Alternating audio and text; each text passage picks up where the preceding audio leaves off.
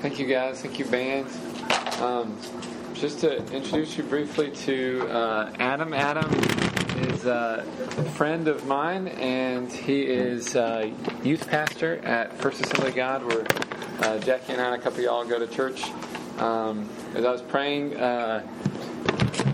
about retreat speaker for this weekend, he was on my mind, he's on my heart. I've been looking forward to a time that he could kind of connect with you guys and you guys could hear from him, because whenever I've heard him teach in the past, it's always blessed me. And so I asked him, and he said, hey, I've got that weekend empty, which he really didn't, because it's like missions convention at his church, but he said, man, I'll make it empty for Kyle, and I really appreciate that. And so this is Adam Steinbach, and I'll turn it over to you.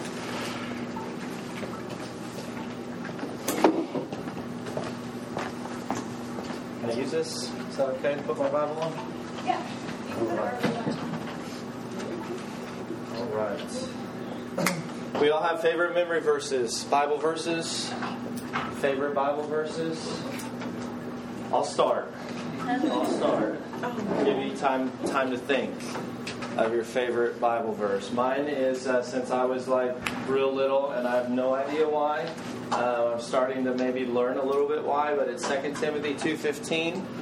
It says, "Study to show yourself approved, a workman who needs not be ashamed, rightly dividing the word of truth." It's kind of my life verse. Anybody else have one that they would like to share, or don't want to share, but you would share anyway?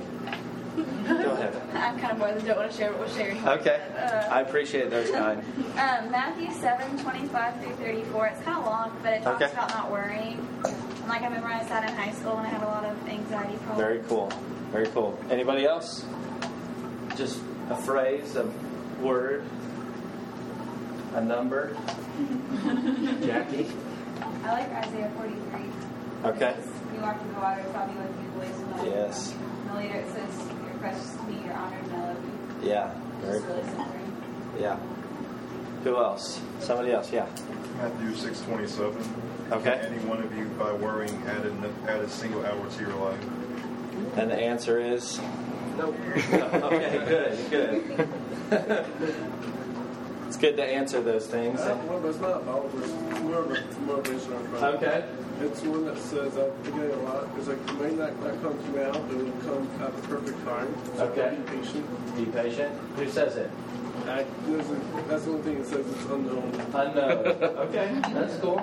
I would claim it and just say that you made it up. You can do that. Anybody else want to share? Where's it at? He's not about it. He's your friend. Brandon's got one. Should I leave it alone or kill it? No, kill it. It's a very long Well, can we vote? Who wants to kill it? Raise your hand if you'd like to kill it. Raise your hand if you don't want to kill That it. is Jesus' creature. I've heard that they're actually the most poisonous of the No, I think that's an spiders. old wives' tale. Yeah. That they just can't get their fangs in. I've heard that too, but I don't think it's true. I don't know. I have no idea. There he goes. All right, so we have some favorite verses. What are some verses that absolutely terrify you? All of them. All the Revelation. The one with the Yeah, the wheels. whole book of Revelation. Yeah, Yeah. with the wheels with the eyes on it. The wheel within the wheel, Ezekiel talking about that, and it says that there's actually 4 heads and that it can move at any direction and it's always moving forward. That's a little creepy. Yeah. I think the one that says that we'll give an account for every idle word we say, that haunts me. We give account for every idle word that we say. We give account for all of our actions. And, because before Christ, when we ask Jesus into our life, we have that moment of salvation. He wipes everything away and it doesn't matter. But from that moment on, we're being judged by everything that we do. It's not going to send us to hell, but it is going to be placed before Him and basically a match lit to it, and what's good will remain. And it's going to feel really awkward when we have a handful of stuff, when we're walking to give it to Jesus, when Billy Graham has U-Haul trucks full of anyway. Those verses terrify me. Anything else? The verse that terrifies me, I'm going to talk about one in just a moment, not to shift directions. I just feel like we need to go here. But one that terrifies me is if you cause a little one to stumble, It'd be better for you to have a millstone, which is a big stone used to crush grain and things, and they'd use it actually in bigger areas, so some of them could be pretty large. So it says better for a millstone tied around your neck and thrown into the deepest part of the ocean than to cause somebody else to stumble because of your actions. Like, that terrifies me. I think about it, like, I have made a lot of people mess up probably by things I've done or said. Anything else? Any other terrifying, haunting verses? Besides, like, the whole book of Revelation, like you said. Like, what are they talking about? What are those creatures coming after me? We're gone before that, right? I'm gone. I'm out. Let me share one that, since nobody else has one, let me share one. And I won't take very long tonight, but I just want to share one that I don't know if it's terrifying as much as it kind of is haunting or gives me a respect and a reverence for God and His Holy Spirit. If you have your Bible, Psalm 51. Psalm 51. We'll go there, and then we're going to read a few verses in Psalm 51, and then we're going to backtrack and look at the life of the person who wrote this psalm and why he wrote it, and go into some detail there. Psalm 51, we'll start in verse 1. It says, "Have mercy upon me, O God, according to your loving kindness, according to the multitude of your tender mercies. Blot out my transgressions." We've sang about this all night long. "Wash me thoroughly from my iniquity and cleanse me from my sin. For I acknowledge my transgressions, and my sin is always before me. Against you, you only have I sinned and done this evil in your sight, that you may be found just when you speak and blameless when you judge. Behold, I was brought forth in iniquity, and in sin my mother conceived me. Behold, you desire truth in the inward parts, and in the hidden part you will make me to know wisdom. Purge me with hyssop, and I shall be clean. Wash me, and I shall be whiter than snow. Make me hear joy and gladness, that the bones you have broken may rejoice. Hide your face from my sins and blot out all my iniquities. Create in me," and we all know this verse, "create in me a clean heart and renew a steadfast spirit within me. Do not cast me away from your presence, and do not take your Holy Spirit from me." Let's pray quickly. Father God, Lord, I pray that you would speak to us, that you would speak to our hearts tonight. Lord, just have your way. Whatever that is, I just pray that you would have your way in each of our lives. Amen. So a little context on this verse. This is David. David is sharing this passage, and the top of the scripture gives some indication of what happened. It says, a Psalm of David, when Nathan the prophet went to him after he had gone into Bathsheba, and we know that whole story, right? So David is supposed to go to war. It's that time of year where all the kings, I've never quite understood why all the kings just decided at a certain time of year to go fight and kill each other, but they do. It's just a guy thing, I guess. Like, we just need to get some aggression out in the spring, and so we're just going to go kill each other. But he decides to stay home. I've got enough people, they can handle this. I'm going to relax. I don't know what's going through his life. I don't know what moment he's in. I don't know how stressed he is. I don't know, maybe he's in a place like some of you, college stressful. You guys gave me like a lot of anxious and worry verses. So I can relate that you guys have a lot on your plate. And so I don't know what he was. Maybe he was in that mode and just says, I just need a weekend to get away. So he finds himself at the top of his palace, and we know the story. He looks out, and all of a sudden he sees this beautiful woman across the way bathing on a roof. A little awkward. Like, I don't know how tall the roof was, how many people saw, how many people didn't. I don't know. But David obviously saw. And he didn't just see, but he goes, I'm the king, and for whatever reason I have felt entitled to get what I want.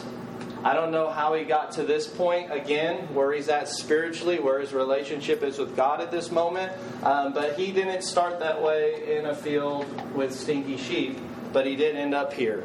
And so he says, I want to chat with this beautiful lady. So he brings her over, cooks her dinner, or maybe she cooks him dinner, or maybe he probably has servants cook them dinner. I don't know. They don't share all that stuff in there because it's irrelevant, but it's still fun to guess kind of what they ate and what they did. And Bible can be really exciting when you start trying to fill in all the blanks. And so I don't know what they had for dinner, and then one thing led to another. Maybe they had too much to drink. I have no idea. She is a married woman, and he is a 4 times over married man. Not divorced. They're all still his wives, except for maybe Michael. He's kicked her out already. Woman, get out of here. And so... if a guy ever says that to you, no, I'm just joking. So they get busy, they have fun, and she ends up pregnant. And I'll let Matt talk through that whole process with you later, maybe in the morning. If you have questions, please. They can. What's that? What verse? I'm just talking through the story. We're actually going to go into 1 Samuel and talk in chapters 10, 16. Chapter 10 and chapter 16. But right now we're still in Psalm 51. So she ends up pregnant, and David goes, how in the world did that happen? And hopefully he had some advisor help him through that again. And he goes, I've got to fix this. Let me call her husband back. And by the way, her husband just happens to be one of David's 30 mighty men. One of David's 30 closest men. If you can believe it or not. Talk about being a horrible friend.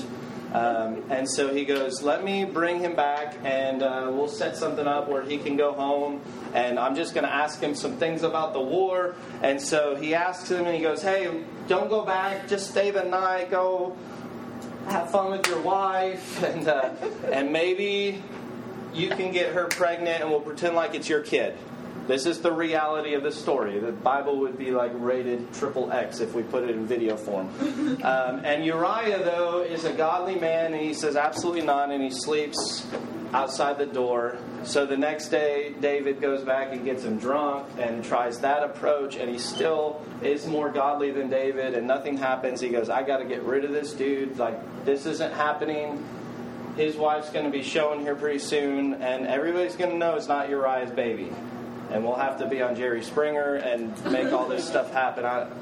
It's a mess. Let me send him back with his own death letter. You guys know this story. I'm just having fun with it for a moment. So he sends him back with a letter that he obviously doesn't open. Again, honorable, because if he opened it, there's no way he goes into the scenario he does. They put him out at the front of the line. Everybody steps back. Like, this is the worst case scenario. And I can only imagine what's going through his mind when he's looking around with all these arrows coming and everybody's deserting him. Like, what just happened? And Uriah is such a cool guy that he even gets his name in the genealogy of Jesus. Now, we know that David and Bathsheba get married, Uriah dies, they get married, and they have another son because there are consequences to our sin. Thus, David and Bathsheba's first kid had to die. And so there's a lot of consequences here that happen for David before he, or during, or in the middle of, or after when he writes this Psalm 51. I love the genealogy. It says David, it mentions David and Bathsheba, whose husband was Uriah. If you guys go back and look in the genealogy of Jesus, it says that. And I love that he puts Uriah's name, that God thought enough about Uriah being so honorable that he didn't even have a kid in the mix, but he was still put there right next to David's name. Is pretty cool. King David, who's like the greatest man ever, and Uriah gets his name right there. So just a word on honor. It's very important to God. So we see all this happen, and David says these words in verse 11. Do not cast me away from your presence, and do not take your Holy Spirit from me. This is what he cried out to God after this sin. This is what his desire was. Obviously, he wanted his son, his kid, his child to live. He obviously didn't want everything that happened. How many of you have ever done something? You don't have to raise your hand, but you've done something and afterward you go, how did this happen? How did I get here? How did this scenario get completely out of control and out of hand? This was not my intention.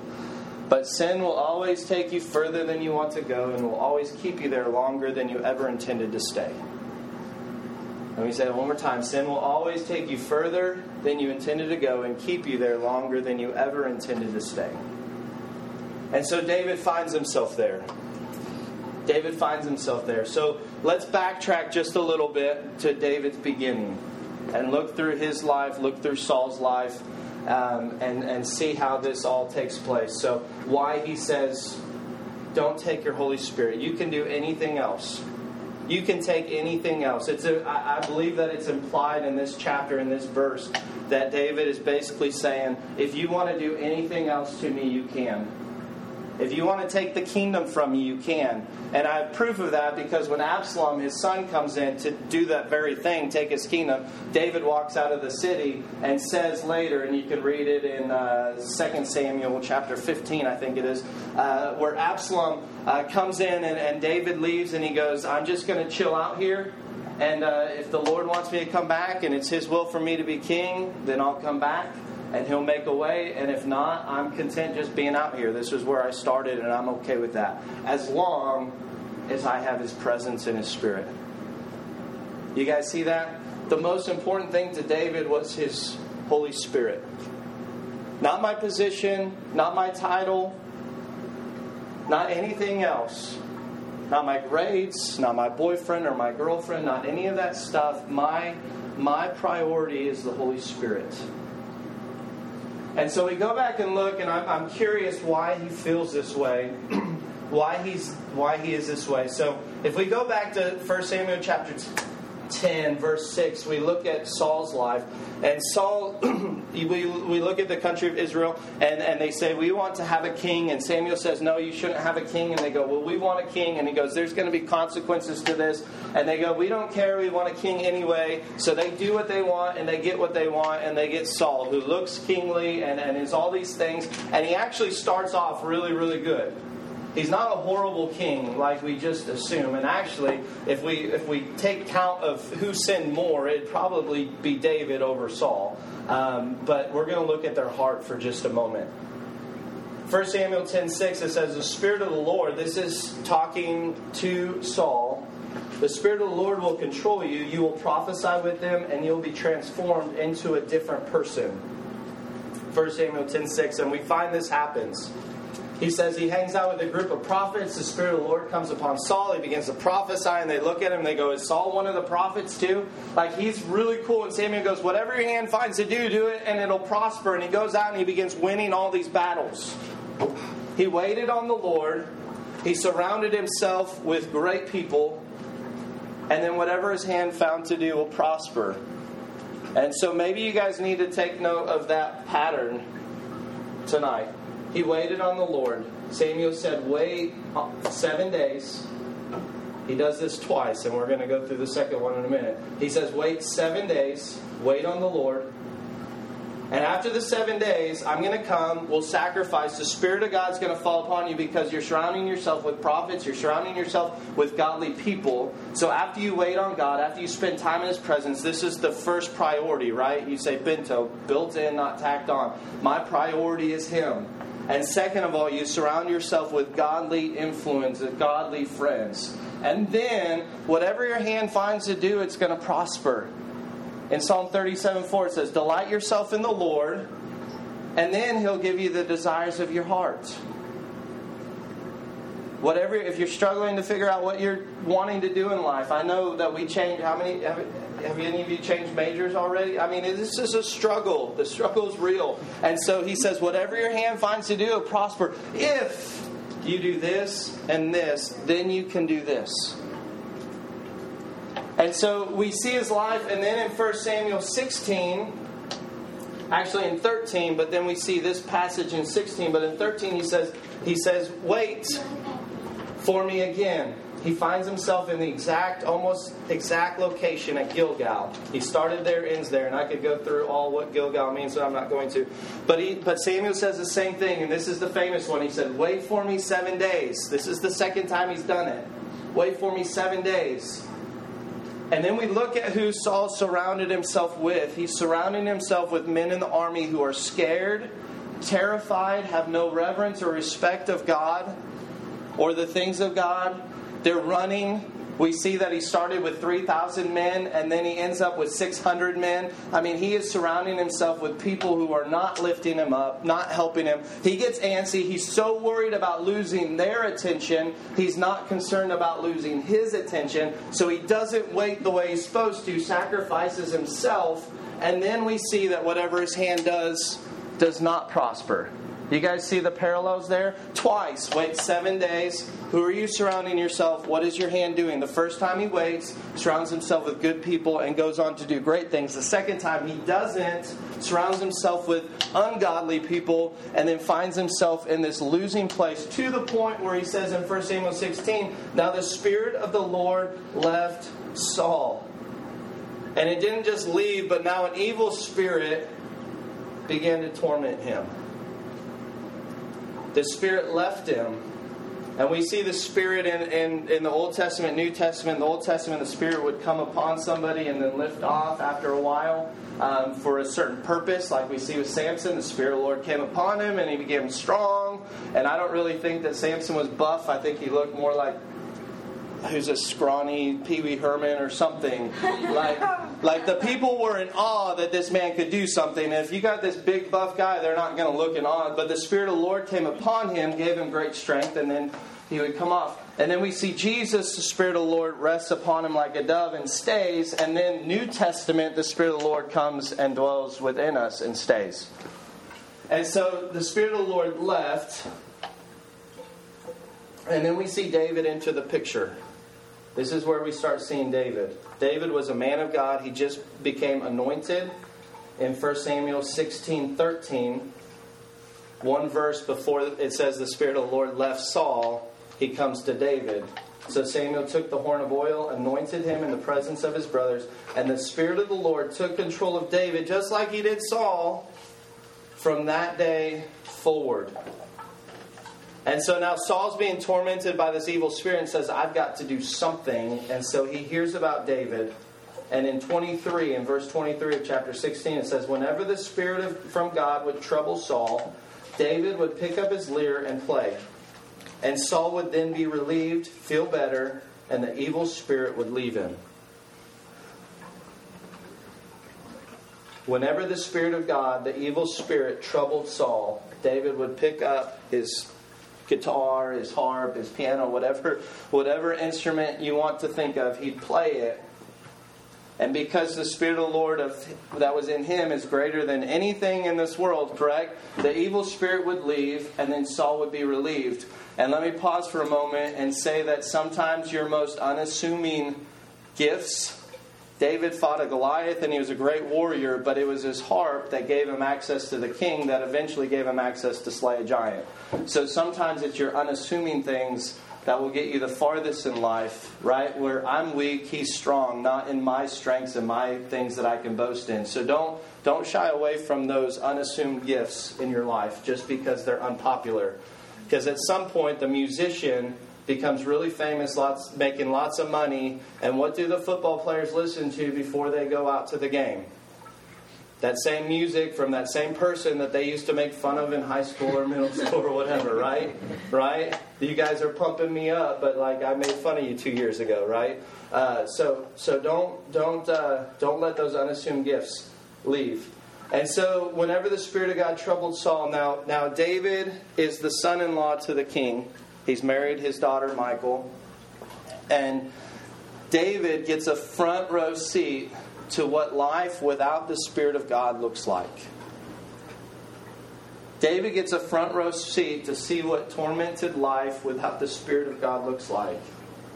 To see what a troubled, anxious, worrisome, lonely, frustrating, insert your word in there that applies to your life, what it looks like without the Holy Spirit.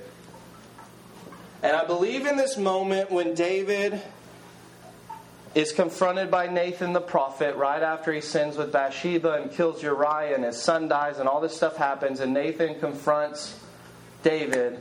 I believe in this moment that I can't say this for certain, but I believe that there was a flashback moment that says Saul was in the same place I'm in right now. He sinned. And when Saul sinned, he instead of saying, "Oh, don't let your Holy Spirit leave me. Don't take me from your presence," Saul goes, "Samuel, stay with me. Make me look good in front of all these people. Like my army's out there. I need them to know that you're still with me." He was so concerned about what they thought. And I love David is so concerned about what he thought. See the difference there? And so he looks back and he goes, "The same thing happened to Samuel that's happening to me. In fact, the sin wasn't any worse or greater. Mine might be considered in today's world greater than his sin. But I remember those moments playing for Saul and watching the tormented life he had without the presence and the Spirit of God." And I think he looks back and goes, "This is my moment." We all have a moment like this in our life. And this was David's moment where he says, I can end up like him. I can end up tormented. I can end up frustrated, anxious, always looking behind my back, seeing if somebody... His response to Absalom would have been way different. I could be a spear thrower just like Saul was. I remember what it looks like to live without the presence, and I cannot do that. I don't think I can handle that. So God, you take away from me anything you want, but I cannot be like that. I cannot end up like that. I cannot end up committing suicide like he did. He got to the place in his life, his son died, everybody's out, he knows that David's going to be king, the Philistines are about to make a mockery of him, he goes, I can't do this anymore, and he commits suicide. Saul does. And then David said, I just can't do this. Don't take your presence from me. Take my kingdom, take anything else you want, but I need your Holy Spirit in my life. I need your Holy Spirit in my life. Let me get into your business just for a little bit. I don't know any of you, so it's okay. I can do this. What does the Holy Spirit do? What does the Holy Spirit do for us? Comforts us. What else? What's that? Gives us strength. What else does the Holy Spirit do? I'm almost done, I promise. What else? The more you answer, the faster you answer. Protection, the faster I'll get done. Convicts us, okay? How do we earn salvation? Not earn, but how do we gain salvation? What is the process of salvation? It's not a trick question. What's the process of salvation? I promise, I'm not trying to trick you guys. I just want to talk through this with you. Conviction, knowing Jesus. What does conviction lead to? Knowing Jesus, but what does conviction lead to? Repentance, and then repentance leads to knowing Jesus. Okay. He said it twice, and then he changed his answer. He thought he was going to be wrong. So unless the Spirit draws somebody, right? Am I correct, Matt? This guy's like a Bible whiz. Unless he's like, I'm terrified because he's making sure I'm saying everything right. He's got his notepad out. You're wrong.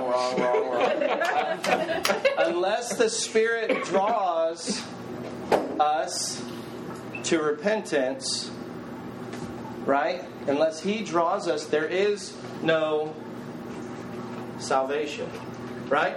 So, if we continue in sin, if we go down this path, David had a moment in his life, we all have this moment in his life. If we go down this path of sin, if we go down this path of unrepentance, or I'm just doing this to make everybody else happy, or to please my parents, or to please this, or if we go down this path where the Holy Spirit is not the most important thing to us, we're going to find ourselves pushing Him further and further away, where we can't hear that voice of conviction. And without conviction, there is no repentance. If you don't feel bad for doing something, how can you ever say, I'm sorry for it? And if you can't repent, there is no salvation. That's a very scary place to be in. That's what I would like to call the eventual, the blasphemy of the Holy Spirit. There's two places where it says that there's no repentance, and rather than saying that it's either or, I like to say that those moments that confuse us in the Bible, that they're actually both and. It says blasphemy of the Holy Spirit, there's no longer repentance for, and then later it says continual, willful sin, there is no remission for.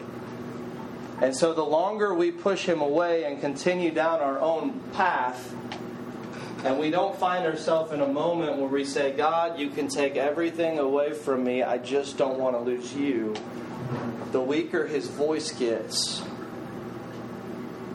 And the more we find ourselves wanting to please everybody but Him. And if you find yourself in a place where you're wanting to please everybody and you're not concerned about Him, we need to do a heart check. We need to do a soul check. We need to do a spirit check. Because there might be something going on that we say, we've got to fix this. She's doing a spirit check right now. It was on me. The Holy Spirit all over her right there. We've got to do a check in our hearts and in our spirit. Because there will be a day where we're going to stand before Him and you're not going to have your buddies around. You're not going to have Matt and Jackie around to say good things for you before God. It's just going to be you and Him. Did you do my work? Did you care about me? Did you serve me? Did you do these things unto the least of these? What was your relationship with the Holy Spirit like? There's only one person to please. And other people might not understand it. There's a lot of people that don't understand me and don't understand the move that I made. I lived in Nebraska, Colorado. My dad's a pastor, but then I moved to Middle Tennessee, and then moving to Memphis, everybody told me it was a horrible idea. It's the armpit of Tennessee, they said. It's violent, it's this, it's that. I drove into Memphis the first time, and the Holy Spirit, something clicked in me and said, this is home. And I fell in love with it the moment I drove down Germantown Parkway on the 40.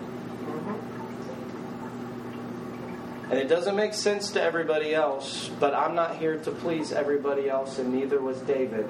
Do you realize what he said a few verses before? He said, against you and you only have I sinned. I can name a whole other list of other people in that passage of Scripture with him and Bathsheba that he sinned against. And yet in David's mind, the only person that matters is him. And when it boils down to it, that really is the only other person that matters is him. So tonight, I'd like us to do a soul check. David also said, search me, O God. I pray this prayer often, and I hope you do too as well. Search me, O God. See if there's any wicked way in me. See if there's any fault that maybe I'm not even seeing myself. Find in me wrongs that I can fix, because I desperately want to maintain communion with your Holy Spirit. I desperately need that, and if I don't have that, then this life is not worth living. Is that where you're at tonight? Is that how you could say your relationship with God is tonight? Or could He disappear for a few weeks and you never know? Bow your heads with me just for a moment. I know there's not many of us, and I don't want to embarrass anybody, so I'm just going to have you raise your hand, and then maybe we'll all stand up at the end and pray. And Matt, I'm not sure how you want to end this thing, but with nobody looking around, if you're finding yourself living in a repetitive sin that you just can't seem to get over, and you're struggling with it, but most of the time you find yourself losing. And it doesn't mean that you want to do it, but you do find yourself going back to the same thing over and over and over again. And you're ready for a breakthrough. You're ready for something to stop. Paul even says, after he says, the things I want to do, I don't do. The things I don't want to do, I find myself doing. And then he says, who can save me from this wretched man that I am? And if you feel that way tonight, if you just slip your hand up real quick, you don't have to keep it up. You can put it back down. Thank you, guys. Quite a few hands up, so you don't feel like you're alone here tonight.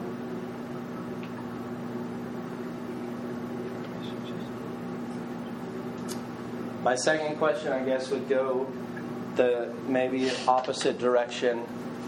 If your relationship is not like David's with the Holy Spirit, where He is all you need, and you find yourself very capable and able of living without Him day to day, whether it's based on your own talents or abilities or whatever it is, just like Saul thought he could because he was taller and bigger and stronger and all these things.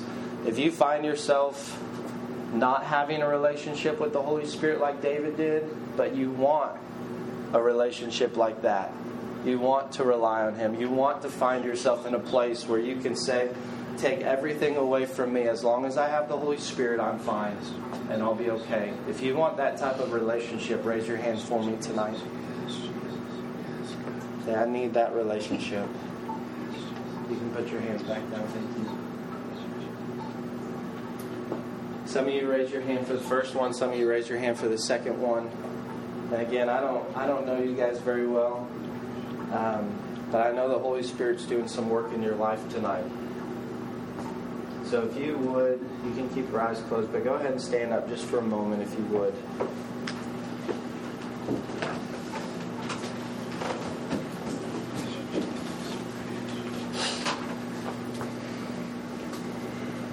I'm going to pray a prayer, and then I'm going to give you guys some time to maybe spread out, be alone, find a moment to journal or to talk to God and share your thoughts about this. But I'm going to pray, and maybe you can pray something like this as well, especially those that raise your hand on the first time.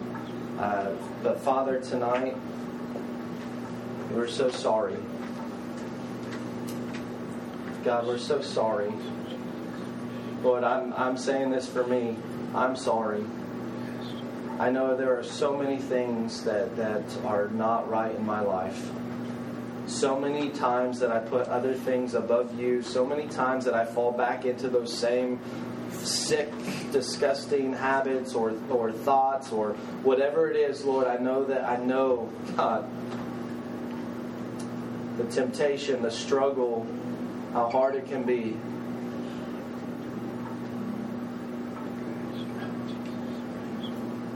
Lord, and I pray that these students would not beat themselves up over this, because that's not my intention at all tonight. There's no condemnation for those that are in Jesus Christ, but that we would learn to repent, but then understand and come back to the fullness of your grace and your love. Lord, I have 3 kids and they mess up.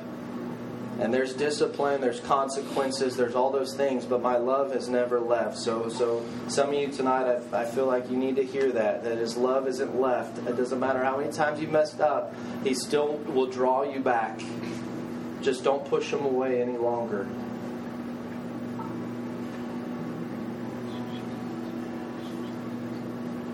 So for some of you tonight, you need to repent, and maybe it's the 100th time that you're repenting for the same thing, and that's okay, but you need to repent.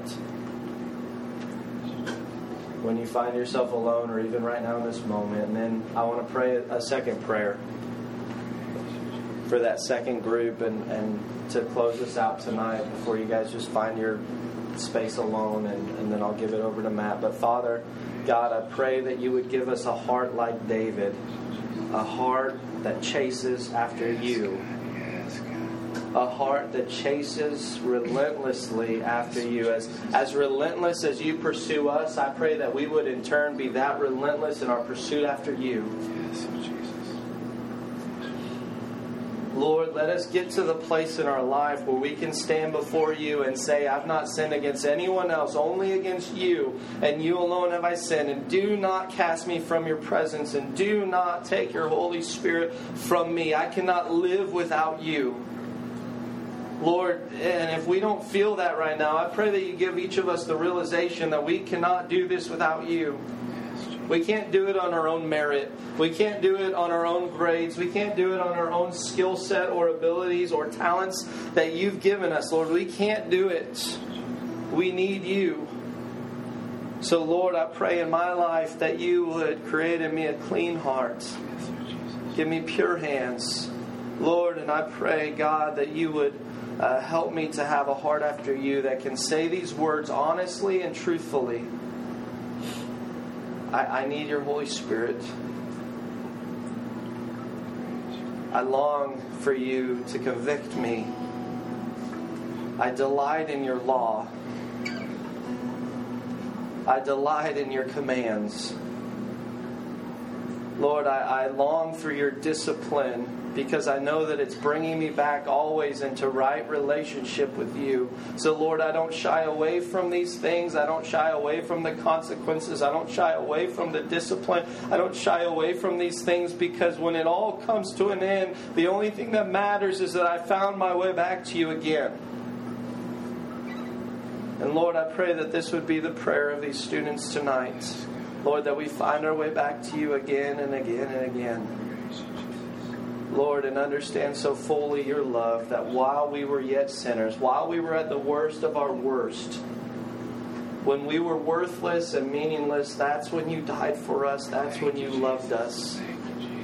That's when you cared for us. So Holy Spirit, come in this room and just shower and lavish your love upon us tonight and upon these students.